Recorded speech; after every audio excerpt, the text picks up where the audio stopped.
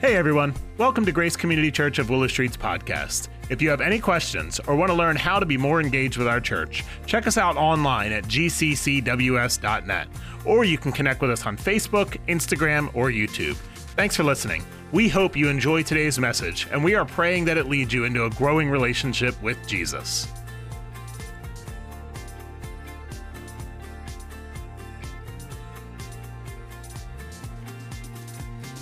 Jesus, we thank you for your goodness. We pray, Lord, that you would remind us of your goodness over and over again. Lord, I understand that many people sitting here or watching online are carrying with them evidence of your evidence of maybe concerns that you are not good.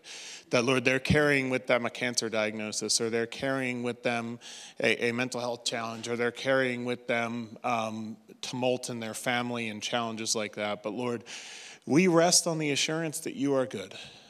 That, Lord, even when it is hard for us to see reasoning, even when it is hard for us to see the path through, Lord, you are good and you are with us. And Lord, we are not left alone. We are not left wanting. Lord, we serve a God who sees us and cares for us. Lord, that you see us and you provide for us with each new day.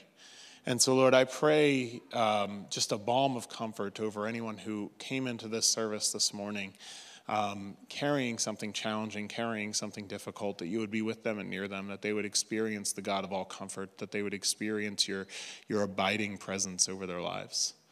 And Lord, as we get together for this thing called church, Lord, we celebrate this miracle, that we get to come together, that we get to reach across racial and demographic lines, and that we get to just be a church, a place where you live by your Spirit. And Lord, that as we get together, this is no small feat, that we worship at the feet of a holy God, and that we sit here and we experience your word, and your Holy Spirit helps us to understand it. And we leave changed people, Lord, both in our families and in our world, and we thank you for that. And Lord, as we turn our attention to the world, there is conflict in many places. And Lord, we pray over specifically the situation in Ukraine, that you would bring an end to the suffering there. But Lord, that you would also bring an end to every place where there are those who would count the image of God cheap in their fellow man and their fellow woman. And Lord, we pray that you would bring an end to violence that just rages against your purposes for this world and for our lives. And Lord, as Pastor Paul preaches this morning, I pray that you would be with him. I pray that you would anoint his words and anoint his mind. That, Lord, he would translate your word to us, and that we would grow in understanding and grow in obedience to you. And we ask this in your name. Amen. If you want to turn with me to Mark 11, verse 12. I'll be reading from the NIV. That'll be on the screen behind me. Verse 12 says, "The next day, as they were leaving Bethany, Jesus was hungry. Seeing in the distance a fig tree and leaf, he went to find out if it had any fruit. When he reached it, he found nothing but leaves, because it was not the season for figs. Then he said to the tree, 'May no one ever eat fruit from you again.' And his disciples heard him say it.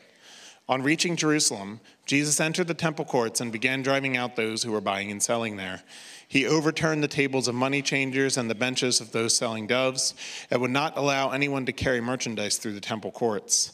And he taught that, as he taught them, he said, 'Is it not written, my house will be called a house of prayer for all nations?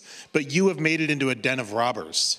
The chief priests and the teachers of the law heard this and began looking for a way to kill him, for they feared him, because the whole crowd was amazed at his teaching. When evening came, Jesus and his disciples went out from the city. In the morning as they went along, they saw the fig tree withered from the roots. Peter remembered and said to Jesus, 'Rabbi, look, the fig tree you cursed has withered.' 'Have faith in God,' Jesus answered. 'Truly I tell you, if anyone says to this mountain, go throw yourself into the sea, and does not doubt in their heart, but believes that what they say will happen, it will be done for them. Therefore I tell you, whatever you ask for in prayer, believe that you have received it, and it will be yours. And when you stand praying, if you hold anything against anyone, forgive them, so that your Father in heaven may forgive you your sins.'" Thanks, Pastor Addison.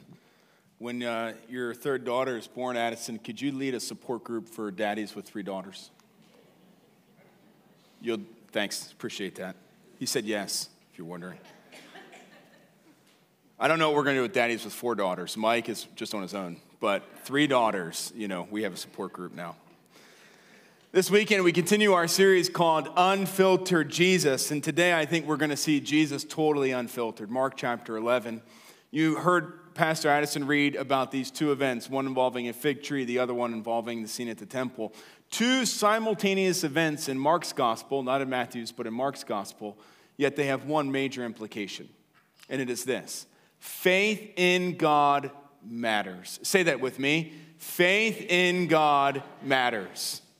I want to ask you a question before we kind of jump into this passage. Do you want to know who I really am?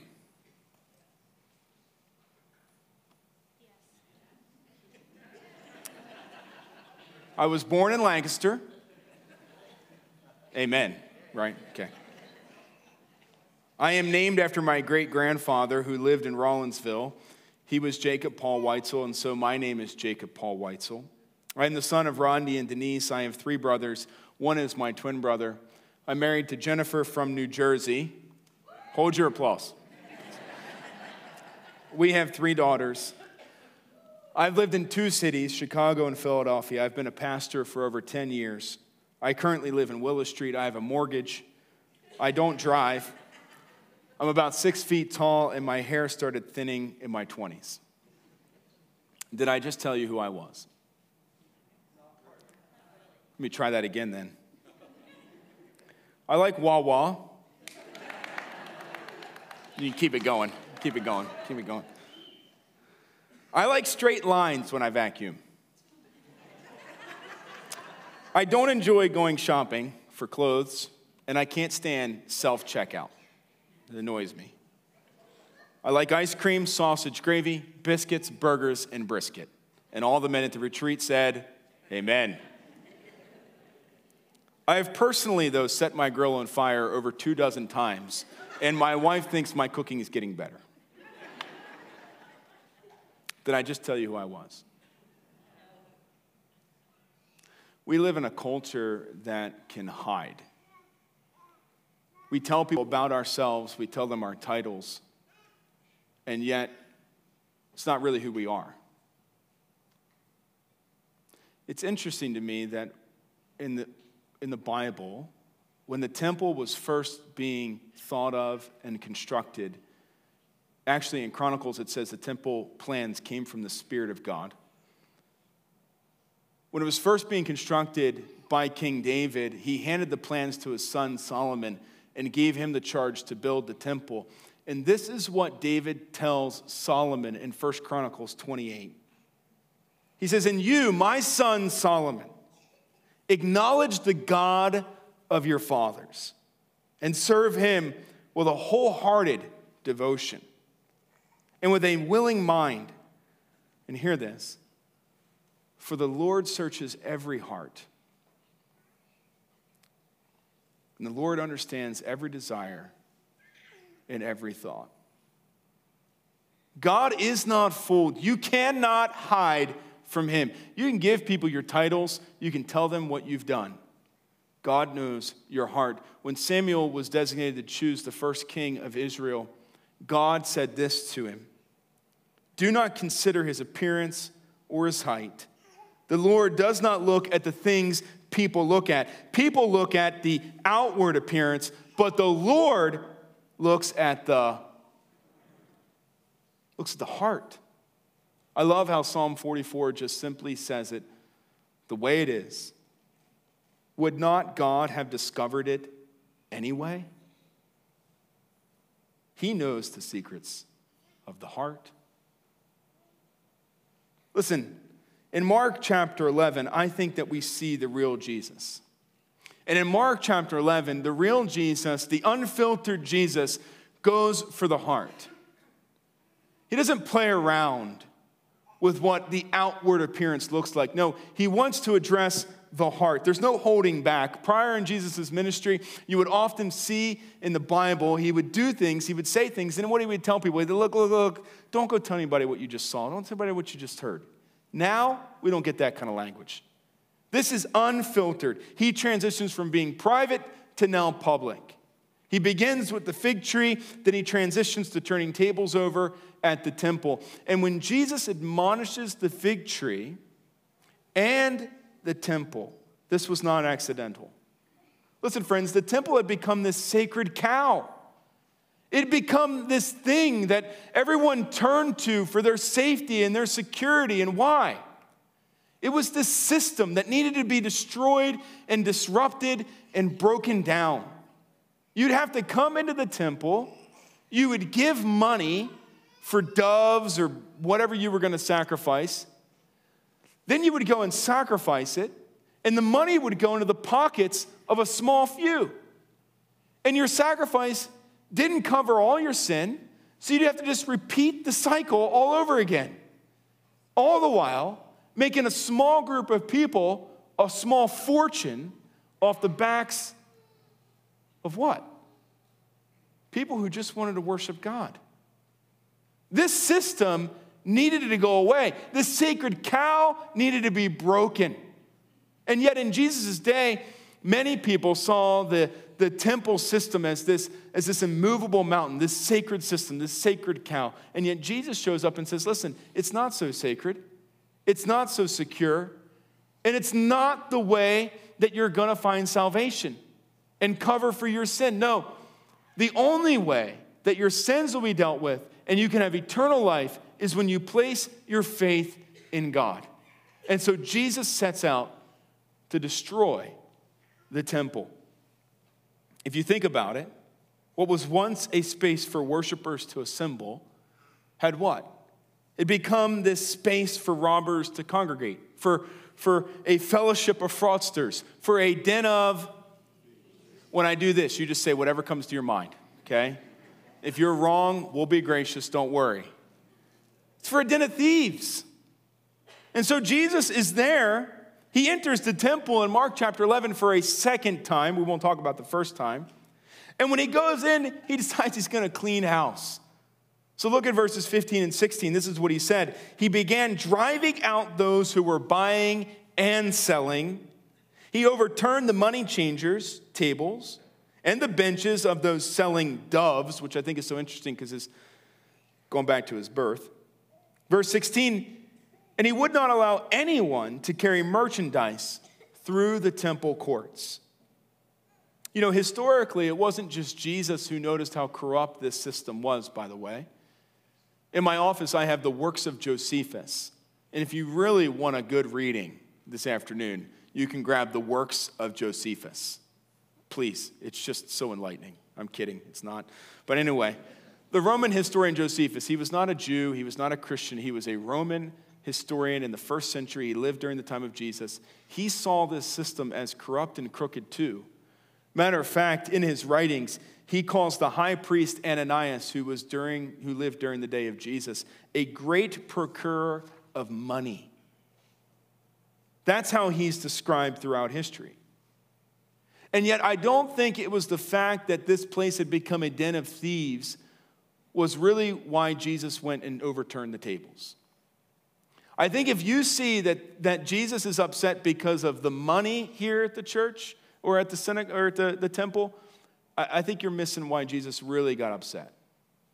Yes, does he like the fact? No. Does he like the fact that people have turned his father's house into this den of thieves? No, that drives Jesus crazy. But the real issue is the segregation that was happening. Now, you might not know this, but if you were coming into the city of Jerusalem to worship God, and you were not Jewish, you had to worship in a certain area. And could you imagine that? Coming into the city of God, into God's temple, to worship the one and only true God, and what happens? You're told because of the color of your skin and because of your birthplace that you can only worship God in this area. Listen, Jesus, his entire ministry was about bringing the outcast, the disfigured, the sinner, what? Closer to God. He didn't segregate. He said, listen, if you want to follow me, come follow me. Doesn't matter if you're a Jew, a Samaritan, or a Gentile. You come follow me. And yet when you go to God's house, what do you discover? God's people say, whoa, whoa, whoa, whoa, whoa. If you're born in a certain area, you can't worship God here. They had a court for Gentiles. They had a court for women. Jesus enters the temple, cleans house, and when he finally calms down, do you know what he says in verse 17? Look what he says. Is it not written? He's quoting from Isaiah the prophet because Isaiah believed this too. My house will be called a house of prayer for what? For all nations. All nations. Everyone is allowed in this house to worship God. This beacon of hope will be for all people. Not for some people, not for those who are just born Jewish, for all people. That's why Jesus is upset. Because this symbol of God had been turned into this system for man. And then Jesus turns his attention to the fig tree. And this might confuse you a little bit. The fig tree here in Mark's gospel symbolizes the temple. I had to do some research this week about fig trees because I know absolutely nothing about plants, trees, or shrubbery. But practically speaking, I learned a few things. A fig tree is a great shade tree. It proliferates. It has these giant leaves that are about this, a little bigger than the size of my hand. And what I think is really ironic here in Mark chapter 11 is that Jesus is standing on the Mount of Olive Trees, and yet he finds a fig tree. Just think that's really strange. And yet when he finds the fig tree, what does Mark tell us that he notices first? The tree? No. In verse 13, it tells us that he notices the fig leaf. Now, leaves, if you don't know this, in the Bible and in Hebrew culture, symbolize making excuses.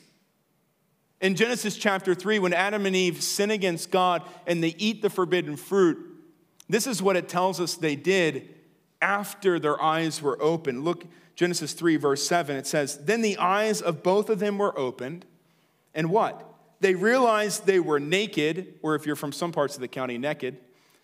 So they sewed fig leaves together and made coverings for themselves.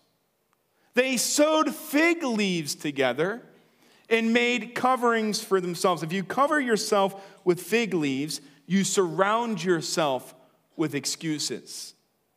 However, it does not cover well, does it? Because the fig leaf is only as big as about the palm of my hand, so you have to sew a bunch of them together. In other words, you have to make a lot of excuses to cover up one sin. When Jesus looked at the temple, it was covered in excuses for the sin of so many. And yet it wasn't just the leaf that Jesus noticed, was it? It was that the tree was fruitless. It didn't bear any fruit. Again, I know nothing about trees, so I had to do some research. F.F. Bruce, in his commentary, Hard Sayings of Jesus, actually points this out, that fig trees bore fruit. I don't even know if that's the correct terminology. Horticultural people will have to let me know later after the sermon. But they produce fruit, that sounds a little better, twice a year, in the springtime and in the fall. When a fig tree bears fruit in the springtime, I've read this, the fruit is usually in the shape of an almond. It's not very big, and it's not sweet. And yet in the fall, when it produces the fig, it's giant, it's big, and it's luscious and very juicy. And so guess what time of the year Jesus is walking on the Mount of Olives and sees the fig tree? He's walking in the springtime. And so when Jesus shows up walking and he sees the fig leaf on the fig tree, he's expecting to find what? At least a small fig. In that culture, in that day, they would call it the poor man's fig. This poor Savior, humble and hungry, would look for a small, almond-sized fig to eat. And yet when he shows up, the tree is fruitless. And so Jesus, in Mark chapter 11, notices that the tree is fruitless. And so he curses the tree and says, you will bear fruit no more. He does this because he expected the tree to have fruit. Now, Mark points out in verse 13 that it wasn't the season for figs. No, the real season for figs would have been in the fall.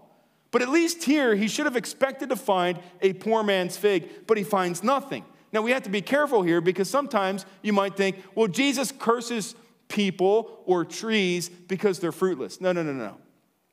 Jesus curses the fig tree because the fig tree represented excuses. The fig tree was fruitless, but Jesus curses it because the fig tree symbolized what was happening at the temple. It was a symbol of a temple that was fruitless for the kingdom of God and full of man's excuses. And so he does. He curses the fig tree. And if you think about the church today, this is where I want to go with our time. How do you know that your church has not turned into a modern day fig tree? How do you know that your church has not become a modern day temple? You know, some of you are new to Grace Community Church, and so you want to know, what kind of church is this? Some of you are going to be leaving Grace Community Church, and you're going to go to other churches. Why? Because of retirement, or you're vacationing, or whatever is happening in your life. You're in college, and you're going to get a job somewhere. I get that. And so the church that you show up to, let me tell you, you don't want that church to be a modern day fig tree or temple. And so how do you know? 3 questions that I think you should ask of any church. And this is straight out of Mark chapter 11. Here's number 1. Who has the power? When you show up at church, ask yourself that question. Who has the power? In the temple system, you know who had the power? A small group of elite religious men. They had all the power. They're the ones who held all the sacred writings. They didn't let anybody else in on it. It was just them. And yet, when you come to the New Testament, what do you discover about Jesus Christ? What do you discover about his church? Who has the power? Look what Paul says in 1 Corinthians chapter 6, verses 19 and 20. He says, do you not know that your body, listen to this, your bodies are temples of the Holy Spirit? The Holy Spirit who is in you, who you have received from God. You are not your own, Paul writes. You were bought at a price. Therefore, honor God with your bodies. Listen, in the New Testament, Jesus Christ says when you get saved, you receive the Holy Spirit. And the Holy Spirit comes into your life, and the Holy Spirit fills you, and the Holy Spirit brings the Word of God to remind you of what sin is, and paths you should walk and you shouldn't walk. The Holy Spirit teaches you, but the Holy Spirit is the one that gives you the power to say no to sin and yes to Jesus Christ. So who has the power? In the temple system, it's a small group of men that say you have to sacrifice, you have to pay for the sacrifices, we'll take the money, but you got to keep doing this system all over and all over again. Jesus Christ says, no. When you come into my kingdom, when you transition from the kingdom of darkness into the kingdom of life, I will give you the Holy Spirit. You will have the power. You can tell sin no, and you can say yes to Jesus Christ. But the temple system is so broken. It's so broken because as Jesus would look at these poor people giving up what little money they had, they thought in their mind, yes, this system is broken, but we have no idea how to fix it. And so Jesus would turn to his disciples, and look what he says in verse 23 of Mark chapter 11. He says, truly I tell you, I'm speaking now. If anyone says to this mountain, go throw yourself in the sea, and does not doubt in their heart, but believes that what they say will happen, it will be done for them. Now, what in the world is Jesus talking about? He's saying that, listen, you have the power. You can say to a mountain, go throw yourself into the sea. Who's the mountain in Mark chapter 11? The temple system. This is the immovable mountain, and Jesus says, no, you can tell it to go away. You don't need that system anymore. Listen, if you want to enter into the kingdom of God and you want to receive the Holy Spirit power and you yourself want to become a temple of the Holy Spirit, you don't need a system to do that. You receive it by faith.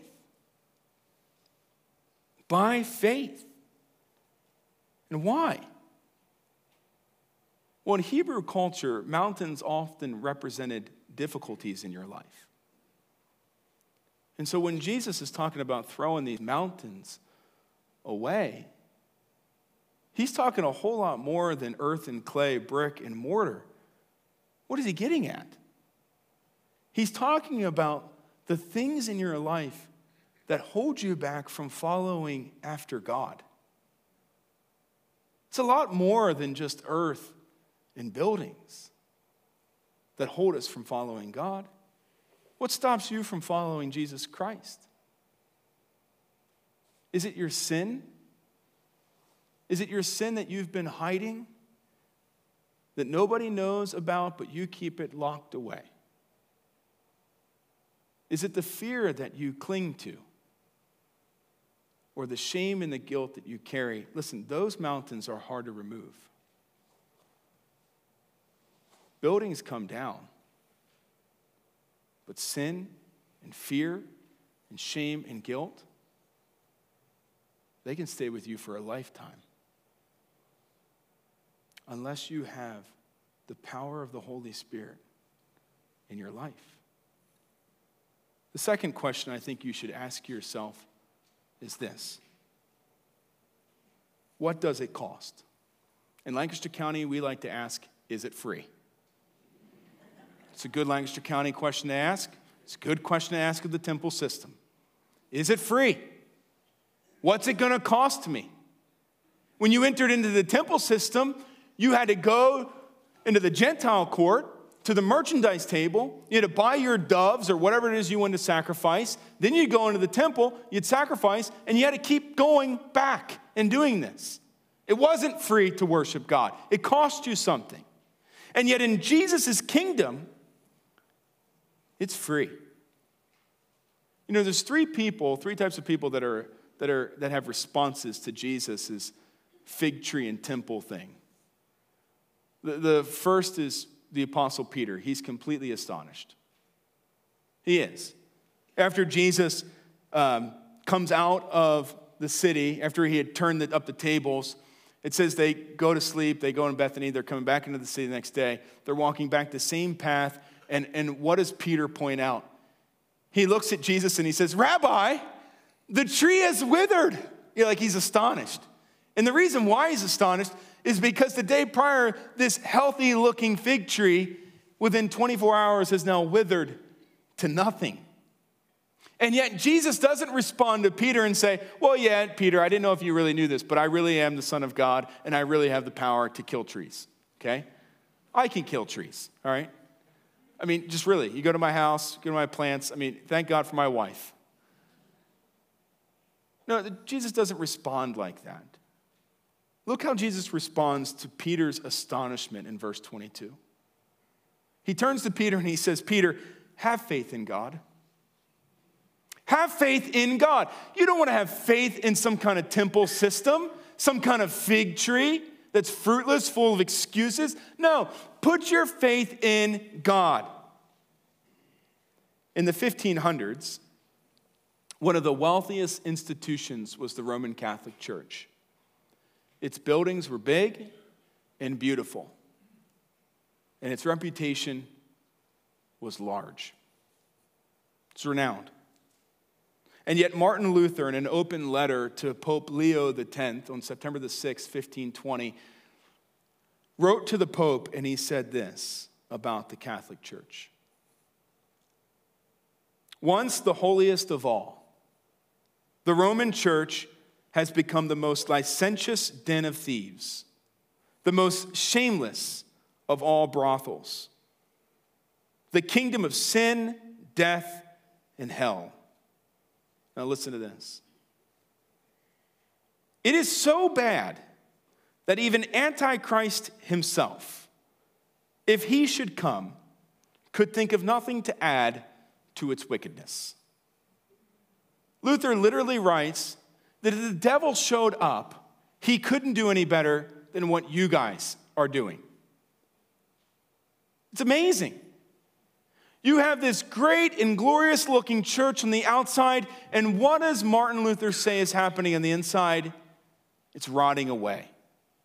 You have this fig tree that looks so big and so beautiful, yet it's full of excuses and fruitless. You have a temple that calls the nations to itself, and yet its system is robbing people of the joy of worshiping God freely. A small group of people making a large profit off the backs of hardworking, wannabe worshipers of God. That system needs to go away. Jesus would have none of that. And so he turns to Peter when Peter notices that the fig tree is withered, and he says to Peter, have faith in God. Who is your faith in? Is it in a system? Do you think you have to follow a bunch of do's and do this and do that and God will be happy with you? Is that what your faith is in? Or is your faith in God? Do you live in God? Do you live in Jesus when others live for themselves? Do you worship and love and give and forgive and believe and lead your life in Jesus? Do you trust in Jesus when you can't see the truth? Do you hope in Jesus when nations roar? Listen, this entire passage in Mark chapter 11 calls us to say faith in God matters. So have faith in God, not in some system. Because if you place your faith in a system, let me tell you something, it's not going to stop wickedness. Ask yourself this question: how wicked do you want things to get? How wicked do you want yourself to get? How wicked do you want your neighbors to get? If you want things to get worse, maintain a system. Jesus says the system is broken. Let me ask you this question. Do you think that if the world becomes wealthier, the world will become kinder? Do you think that you would be more merciful towards others if someone just paid off all of your debt? Do you think if your neighbor became a Republican, it would fix the world? Do you think if your neighbor became a Democrat, it would fix the world? Do you think this church is not susceptible to becoming fake and fruitless and man-pleasing? Systems will kill us. Coming to salvation in Jesus Christ should be free. People should freely be able to come to Jesus Christ, not prohibited by anything other than the fact that they get to worship a God in spirit and in truth. I remember sitting in a meeting with Pastor Will Martin when we first began thinking about constructing this building and adding on from the original sanctuary to this and other parts, redeveloping the property. I remember sitting in that meeting, and Will put his hand down on the table as our founding pastor, and this is what he said. He said, if you ever lose sight of the gospel, I will take this place down with my own hands, brick by brick. Friends, it should always be free. We should always be about the gospel of Jesus Christ. No one should be charged to hear about Jesus Christ. At Grace Community Church, it's one of the reasons we do not pass an offering plate. We do not charge for weddings. They're free. We do not charge you for funerals. If you want to become a member of this church, it's free. If you want to be counseled by a pastor at this church or one of our counselors, it's free. And you say, well, how in the world is the church ever going to survive? The church survives by faith, not by people's money. If you want to give, the Holy Spirit will lead you to give. But it's free. Jesus Christ did not intend for his church to walk away from the gospel only to grab a few coins. So ask yourself those questions. Who has the power? Is it free? But finally, this one. Who has access? In Mark chapter 11, you notice that there's three groups of people that have a response to what Jesus does. The first was Peter, right? He's astonished. He sees the fig tree. The second group are the crowds. The crowds are amazed by Jesus' teaching. The third group, I think is very interesting, are the chief priests and the teachers of the law, the religious elite. And what are they? They're not astonished by anything. They're not amazed by anything.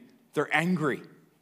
Angry so much that Mark actually tells us in verse 18 that they wanted to now kill Jesus. I mean, who's the crazy one? The guy flipping over tables or the people that are plotting to kill the guy flipping over tables?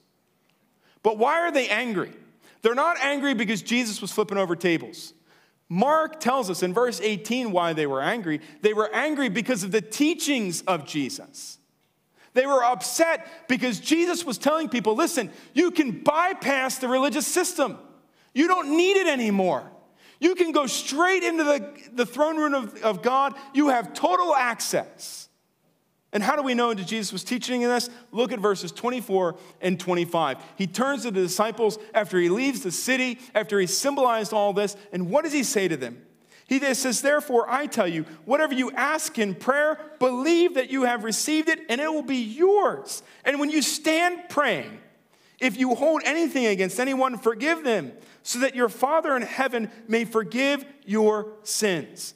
Listen, you don't need a temple system anymore. You know how you have a relationship with God? You have a relationship with God based on faith and forgiveness.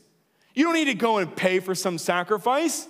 You stand, and if you're standing talking to your Heavenly Father, and He tells you need to go and forgive somebody, then you leave and you go and you forgive somebody. You don't need a priest. You don't need some system. You have total access. That's what Jesus meant here. He meant that you and I can go into God's presence, what? By faith. We pray by faith. We forgive by faith. We live in God by faith. We have access to the Father by faith, not through some system. Paul would say this in Ephesians chapter 2. He'd say, for it is by grace you have been saved through faith. And this is not from yourself. It is a gift of God, not by works, so that no one can boast. So ask yourself this question. Who has the power? Is it free? And who has access? You see, the temple system limited people's access. Jesus gives us access. You know, last night I concluded the sermon by asking people, do you feel like you have the power of the Holy Spirit? Do you feel like Jesus paid the price for your sins and therefore salvation is free? And do you feel like you have access? And then this morning I was convicted by that. Because look, your feelings can come and go. The real question this morning is, do you know that you have the power of the Holy Spirit living inside of you? Do you know that Jesus Christ paid for your sins on the cross and it cost him everything and it is free for you? Salvation is free for you. Do you know this morning that you have access into the throne room of the kingdom of God? It's not about how you feel this morning. It's do you know? And if you do not know this morning what Jesus Christ has done for you, then I would say this to you: have faith in God. Put your faith in Jesus. Trust Jesus today.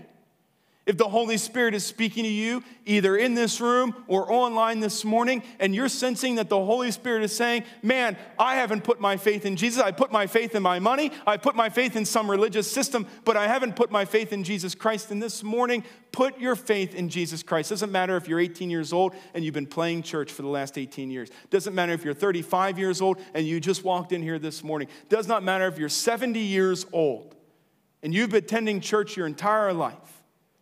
If you've put your faith in some kind of system or the money that you give to an organization or a nonprofit, let me tell you something, that's not going to save you. You will stand in front of a holy God one day, and he will look at you and say he did not know you. But today, you can know Jesus Christ. Have faith in Jesus. It's simply like this. You turn to Jesus Christ, and you say to Jesus, I'm a sinner. I'm a sinner, and I repent of my sins, and I turn to you. You're not turning to a church. You're not turning to some man. You're turning to Jesus Christ.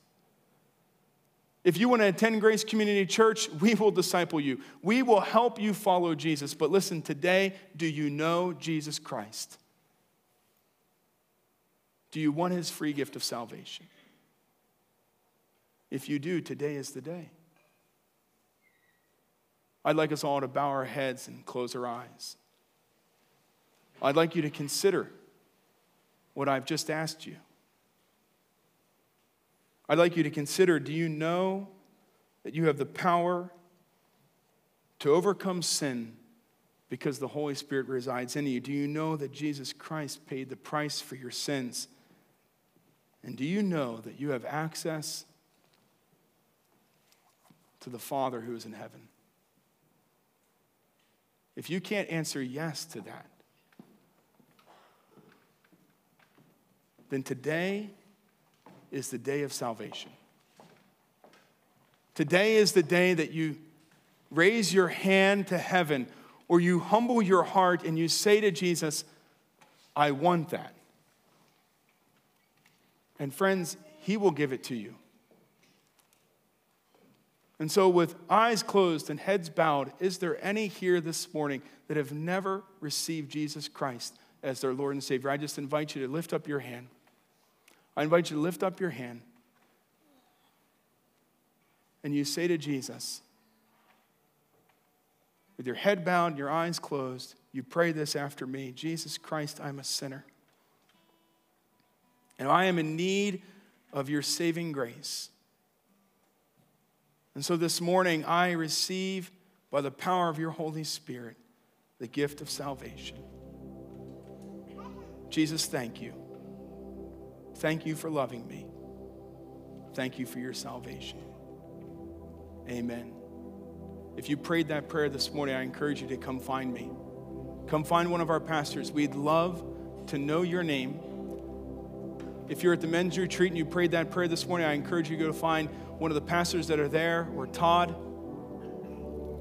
And I encourage you this morning to please, don't live in a world that tells you you don't have access to God unless you do something, that it's going to cost you, and that you don't have power over sin. You do. Because Jesus Christ died for us to give us life. Amen. Thanks for listening to today's message and choosing to spend some time with us today. To get more information about Grace Community Church, our service times, and our location, check out our website at gccws.net.